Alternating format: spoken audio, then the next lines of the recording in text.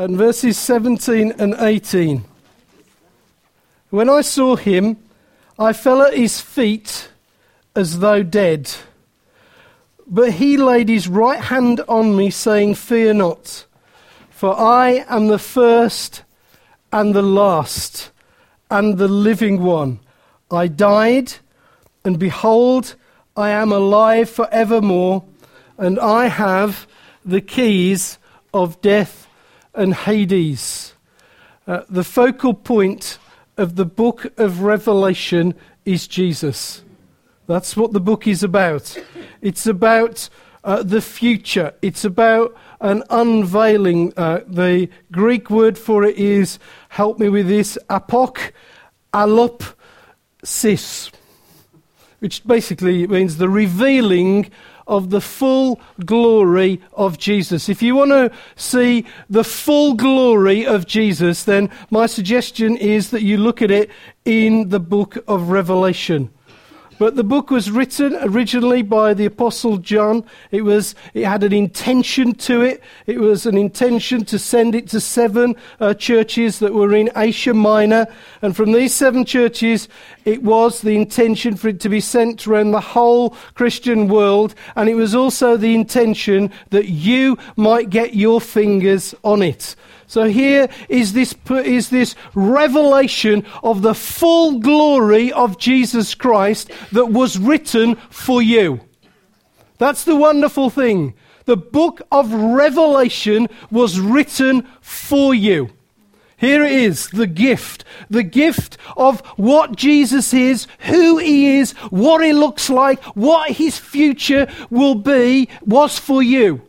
What a wonderful gift. It's better that you have this than an Easter egg. There was a bit sort of unsure about how it's a bit disturbing. These churches that were written to at this time were actually experiencing difficulty and persecution. By the time John wrote the book of Revelation, it's 96 AD, 60 years after the crucifixion roughly, and Christianity to some has become a very, very powerful sect. To others, it has become the thing that has just revolutionized their life. They've fallen in love with this Jesus. But to others, it's become an oppressive regime that they must get rid of. And that's why we find John in exile on the Isle of Patmos. Because he had been preaching about Jesus, he had been arrested, and they'd sent him here out of the way. So the book is actually written to assure Christians that all their troubles under persecution are only temporary. We need to keep that in mind when we're reading the book. That in fact, Jesus is coming and will return in the full glory that we read about in Revelation. Its intent then is very pastoral. Now, I want to say that to you as somebody that has done the Bible college thing, because so many times we get wrapped up with the book of Revelation about times and dates and all that sort of stuff, but you have to go back to the intent. And the intent was to care for the church, to pastorally help them through an intense situation. So actually, it is a very pastoral book. And it's interesting that even theologians say, well, actually, 1 Timothy, Titus, those are the pastoral books. No, they're not just the pastoral books. That's what men have done this. John's intention was to care for some people in intense tribulation. So if you've got your Bibles open, at chapter 1, you'll find that starting in verse 9 and running through to verse 19, the first vision that's given is this glorified Jesus and the church. And then to verse 10, the writer tells us it was the Lord's day and he was in the Spirit. So there's hope for you lot and I, because we're in the Lord's Day. We can be in the Spirit. But here, note what it means to be in the Spirit on the Lord's Day. He heard a voice, and he was told to write what he saw. Being in the Spirit means that you will encounter Jesus. It means that you are open to it. It means that you want to do that. So it's a good test, isn't it? How filled, how in the Spirit am I? It's a good question. So if you go out having not met with Jesus today, my suggestion is that you get yourself on your knees and you say, Lord, fill me again. Because here is a Jesus that wants to come and touch you. Wonderful. But hear this. He's exiled, yet worshipping. Some exile people here today. Some people that just feel that they're in the wrong place at the wrong time. Things are going, here's the thing. Here's your key to wrong place and right and wrong time. Worship. Worship. That's the only answer that John gives. He's in the wrong place, he thinks, the wrong time, amongst the wrong people, and he worships. There's your key. There's your key. He's exiled. Look at what happens to exiled people that worship. They get visions of the glorified Jesus. Eh? It makes you think a bit of exile wouldn't do us a bit amiss, would it really? Look what you have, and yet you don't see the glorified Jesus. Press through in worship. But also, not only did he hear, not only was he worshipping, he heard, he saw, and he felt Jesus. Can you hear those three things? It is important that you know those three things. One, he heard. And he'll write down what he heard. He saw a glorious vision of the glorified Jesus, and he felt the touch of Jesus on his shoulder. This is the way in which you encounter Jesus. You don't just encounter him in your mind. No, this is a religion, if you like, of a see, hear, and feel. This is what we're about, folks. If you don't know those three things, let me encourage you to come back later and worship him for all that you've got until you do. Because here the understanding is that even in exile we can feel, hear, know the Son of God. Exiled, yet Jesus comes to him. Isn't that amazing? Sometimes you think, well, I'm in my exile here. I'm in my sort of little place. Can Jesus come to me? Yes, absolutely, 100%. Yes, he can. Here's this wonderful thing. John thinks, oh no. And Jesus said, I'll find you. I will come to you. And this is the message you need to hear. This is our Saviour. This is the God in whom we worship. This is the glorified Jesus. He comes and meets with us. He comes to our Isles of Patmos and reveals himself. Then you get to verse 12 and 16. The specific vision is given. Jesus, this magnificent, glorious, powerful, majestic Jesus, moving through his church, symbolized by these strange-looking golden lampstands. This is Jesus' inclination. Do you love that? That Jesus' inclination is to move amongst his church. Yes. Doesn't that want you to give a high value on church? Do you not want to think church is the greatest thing that Jesus has ever invented? Why is it that? Because he moves amongst it. Yes. Note where he moves, folks. Well, does he move? Yes, he does meet you individually. But here is his inclination. His inclination, his heart's desire is that he wants to meet with his church. He wants to move amongst us. That's wonderful. That must make gathering quite exciting. Jesus is going to move amongst us. Wonderful. I will walk amongst my church. That's his work, his promise. That is encouraging, isn't it? I think sometimes we need to give a bit more esteem to church. Jesus did. We need to do that. We need to do that in our theology and practice. We need to give the church high value. Why? Because Nigel Lloyd is leading it? No, because Jesus moves amongst it. That's where you find it. So let's look at these verses then and see how we go. Let's look at this thing about falling at Jesus' feet. verse 17. We come to the effects of the vision. When I saw him, I fell at his feet as though dead. Wow. It's really interesting, isn't it? In a day when Jesus is my mate. Jesus is my friend. Jesus is somebody that I can take him or leave him. Jesus is somebody that happens on Sundays. Jesus is somebody that fits into my diary. Not in this case. If you meet with Jesus, you fall at his feet as though dead. Is this the Jesus that you know? Is this the one that you encounter? This is the one. This is the risen one. Therefore, this is the one that we encounter. This is the one. What John heard and saw took him to the floor. I don't think his response is emotional. I think it is appropriate. When you encounter the living Jesus Christ in all his glory, you only have one thing that you can do, and that is to get down on your knees. To get down on your knees. This person just isn't, I know he's a friend of sinners, but he's also magnificent and majestic. This is the same response that we see in the Old Testament to Daniel.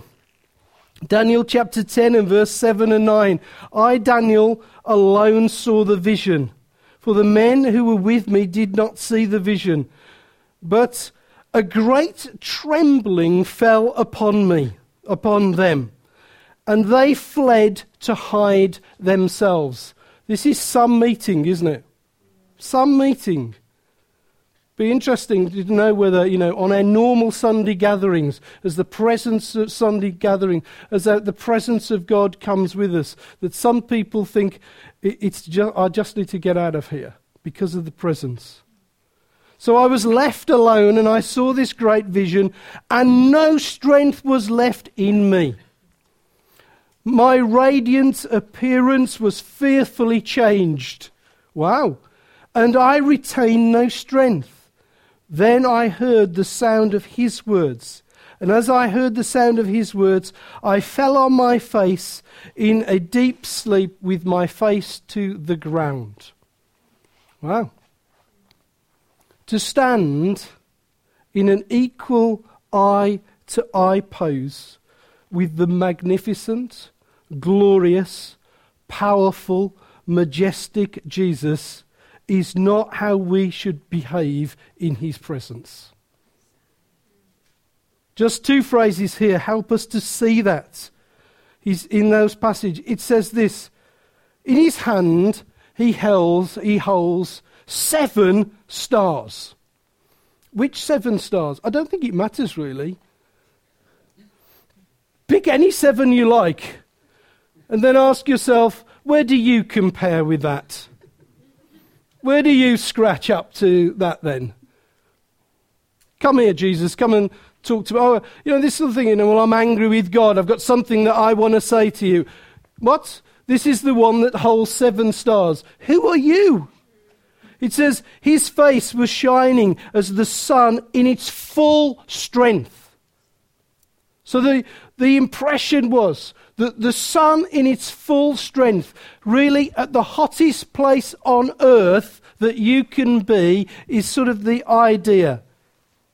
And it's no wonder that the psalmist has to come to this conclusion. What is man that you are mindful of him? And I wonder whether your road, your route, your life, whether Christian or no, is actually that you've come to consider that. What is man that you are mindful of him? Who are you? This is Jesus. You are man. So am I. I have a little bit of a fascination with Nigel Kennedy. I always think that he needs to wash.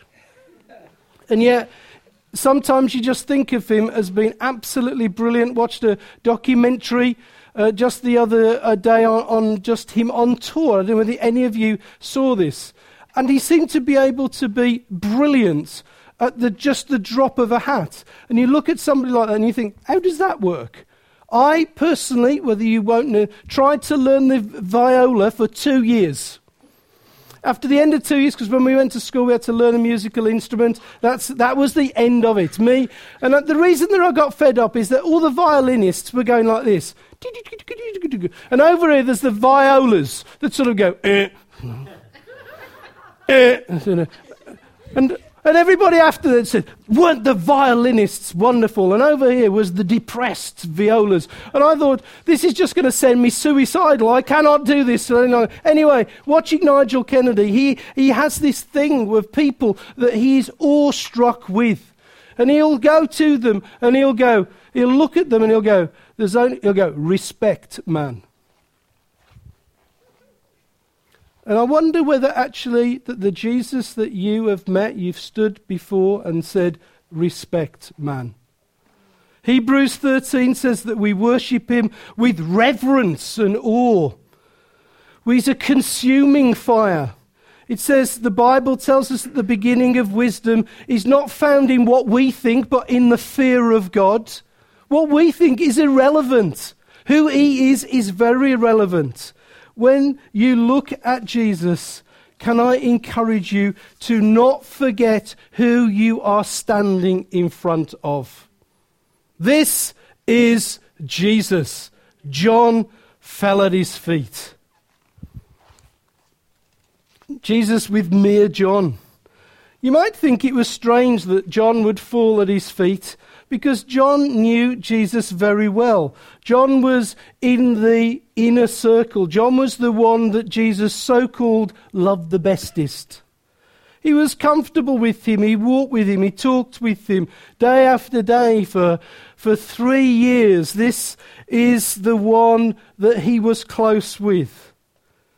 John had leaned on him at the Last Supper, both receiving comfort for what was either to be revealed or, I don't know. John's just leaning on him, leaning on Jesus. John was that close. Why then would John behave like this? Why is John lying down in the dirt as if dead? I think that you will find that he's immediately conscious of who he is, of his own insignificance, of his own shortcomings, of his own humanity, and his own sin. Wow. This is how you meet with Jesus. This is a key. This is how you do it. This is something for us to learn. In the year that King Uzziah died, I saw the Lord, this is Isaiah chapter 6, seated upon the throne, high and lifted up, and the train of his robe filled the temple, and above him stood seraphim. Each had 6 wings. With 2 he covered his face, with 2 he covered his feet, and with 2 he flew. And one called to another and said, Holy, holy, holy is the Lord of hosts. The whole earth is full of his glory. And the foundations of the threshold shook at the voice of him who called. And the house was filled with smoke. And I said, it's cool to be here, God.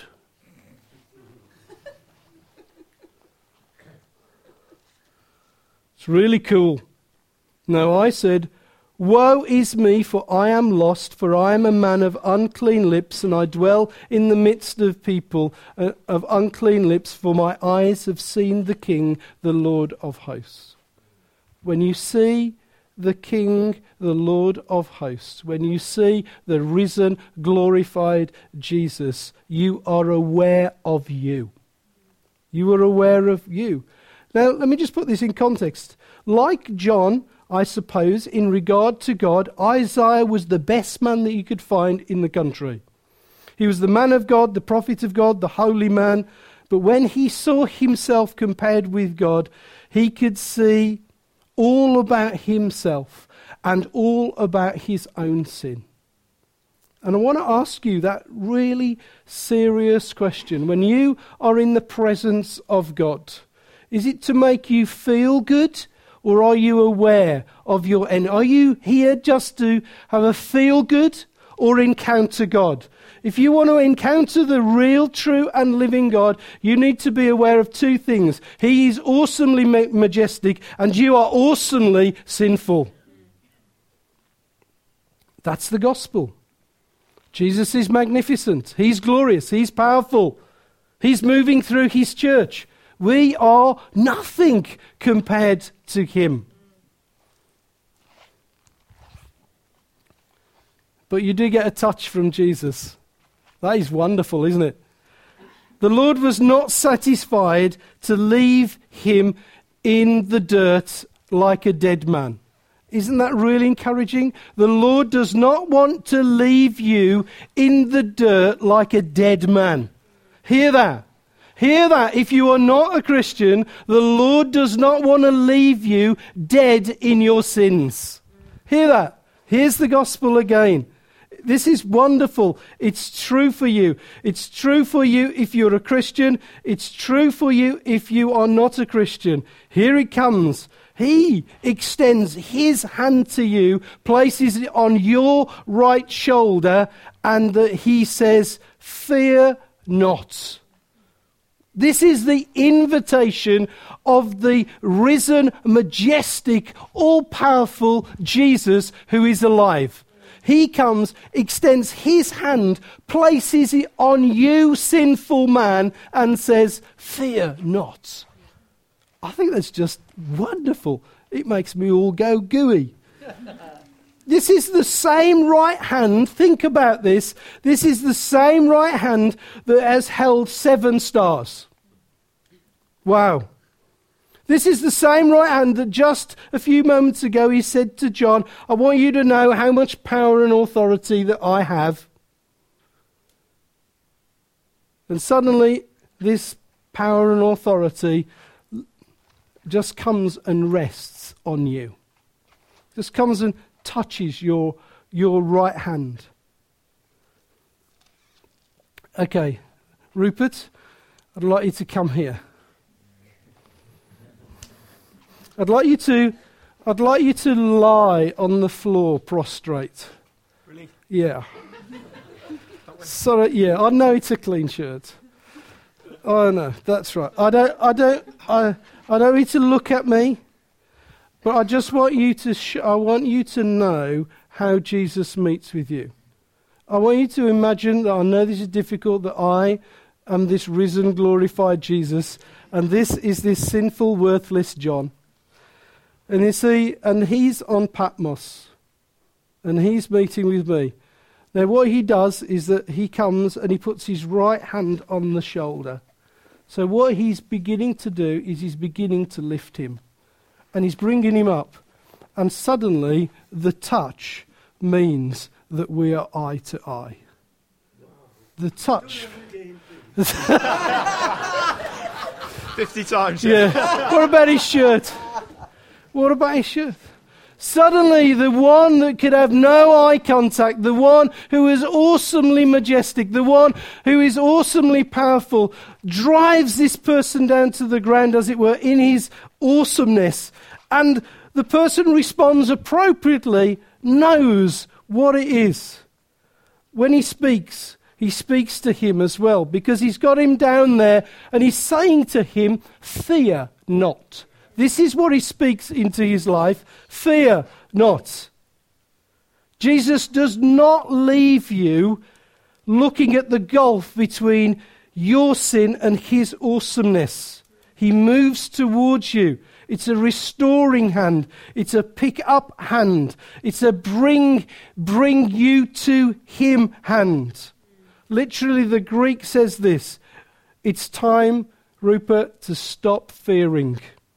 Time to stop being afraid. He's actually, I love this from one of the commentators, it is a command to now be comfortable in his presence. John, rise and be comfortable with me. Wow. It's a reassurance, I think. He doesn't deserve it, But this is grace. The grace of Jesus Christ is that Jesus is awesome.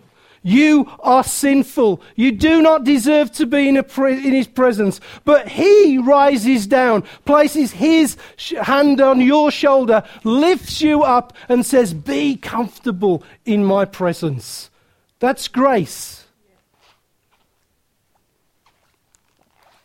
The reassurance is found all bound up in who this Jesus was. Be comfortable in the presence of the first and the last. Isn't that extraordinary? It's not be comfortable, with Fleur and Rupert. No, I want you to be comfortable with the first and the last. That is a privilege, folks, isn't it? Come and stand eye to eye with the first and last. Come and be, as will be described, the Alpha and Omega, the beginning and the end. Come and be with this person. Who on earth would you rather be with? You have an invitation to come and stand with the one who said, I am the first and the last. What an invitation. Who was, who is, and who is to come. Come and stand with me in my realm, the realm of eternity, the first and last. That's why Paul could write, the wages of sin is death, but the gift of life is eternal life through Jesus Christ, because we're taken into his realm. Come and stand in my eternity. Come and stand with the living one. The living one. That's a tremendous statement. Who do you stand with today? Who's the invitation open for today?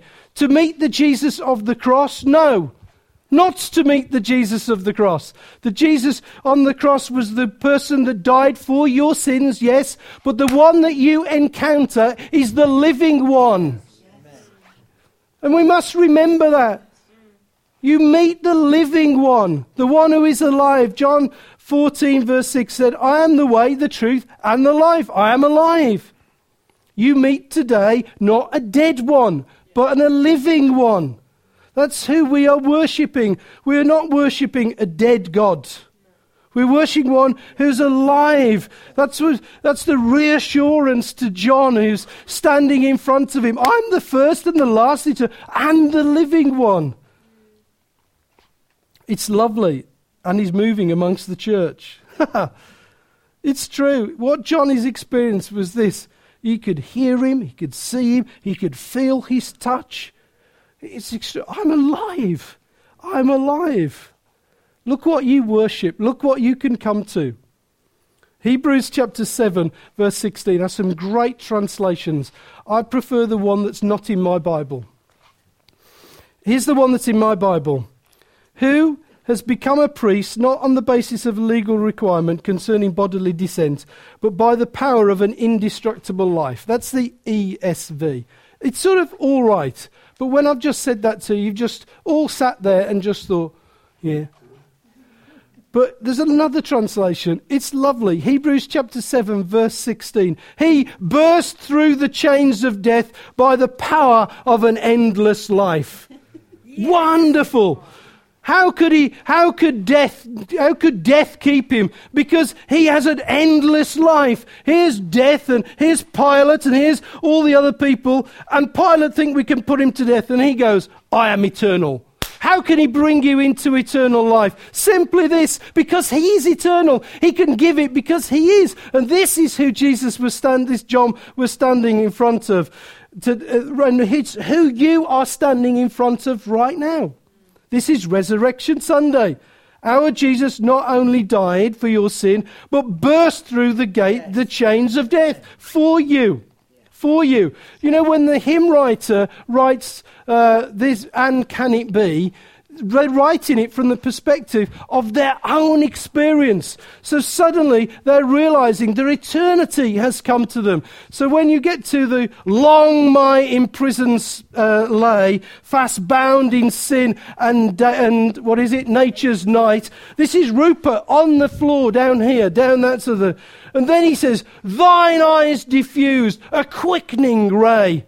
I woke. The dungeon of my sin, it flamed with light. What happened? My chains fell off. My heart was free. I rose. I went forth. I followed thee. That's what the gospel is. That's how we respond. And if you didn't get it in the first time, the hymn writer says it again. I rose. My chains fell off. My heart was free. I rose, went forth, and followed thee. Yes. That's what happens.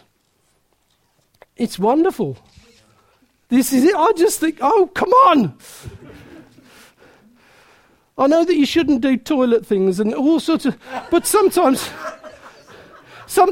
when you look at it, there are certain elements that probably need placing in certain parts of the body, because Christians do need to be awoke either electrically or nuclearly in regard to the salvation that they've got. My chains fell off. It's wonderful. They just dropped from me. I rose. The death and the resurrection of Jesus Christ was you. You were there. That's why it's significant. It's not a day in history. It's your day in history. That's why you can celebrate it. Do you know the one thing that has bugged me about this last weekend is that I've never seen so many Facebook things about the cross and resurrection. It's almost as if, and people do, don't they? Even I was, but when I came into church, I had to do this. I know he is risen. He is risen indeed. He is risen, full stop. He was risen yesterday, 2,000 years ago, 1,000 years ago. All the time we worship a risen God. And because he's risen, we can burst through death. Yeah. That's the thing about it. Don't get too excited. Let's finish this. Then John gets reminded, hear this if you are not a Christian. And I have the keys of death and hell. Hades. Death and Hades, in a way, are expressions, but they will help you to understand your fate unless you know Jesus. There's a distinction. Death is the condition. Hades is the place. Death is Sheol in the Old Testament, the place of the dead. Here is Jesus. I have the key. I hold the key. What does that mean? It means I hold the key. I can hold the key to that or open the door into my heaven. I am the one who controls the door to death and Hades. I can open it, I can close it. I have the key to do that. I know this is very simple, but you need to know where your eternal life is found. It's found in approaching the one who has the key. He has the key. You cannot find it in any other place than him. He has the key. You come to him and you say, I believe you've got the key. It's just as simple as that. These were not uncommon words, because John would have been with Peter. Peter would have talked to him, because Peter was told this. I also say to you that you are Peter, and upon this rock I will build my church, and the gates of hell will not overpower it. The gates of hell will not stop me from rescuing people. Why? Because I have the key. I have the key. If you want to come to him today and know eternal life, you can do that quite safely, because he's the only one that has the key. One key. He has got it. It's fantastic, isn't it? Wonderful. How will he do it? Matthew 16, verse 21. From that time Jesus began to show his disciples that he must go to Jerusalem and suffer many things from the elders and chief priests and scribes, be killed, and be raised on the third day. The gates are his to open, because he is the only one that has been able to conquer death and Hades. How does he have the key to eternal life? Because he has conquered death and Hades. That's the thing. Salvation is nothing, therefore, to do with you. It's everything to do with him. He is alive, therefore he is able to give you eternal life. If the band can come up. I just feel that I'd like to say this to anybody that is not a follower of Jesus. I'd like you to know this, where it says in that passage, he laid his right hand on me, saying, fear not.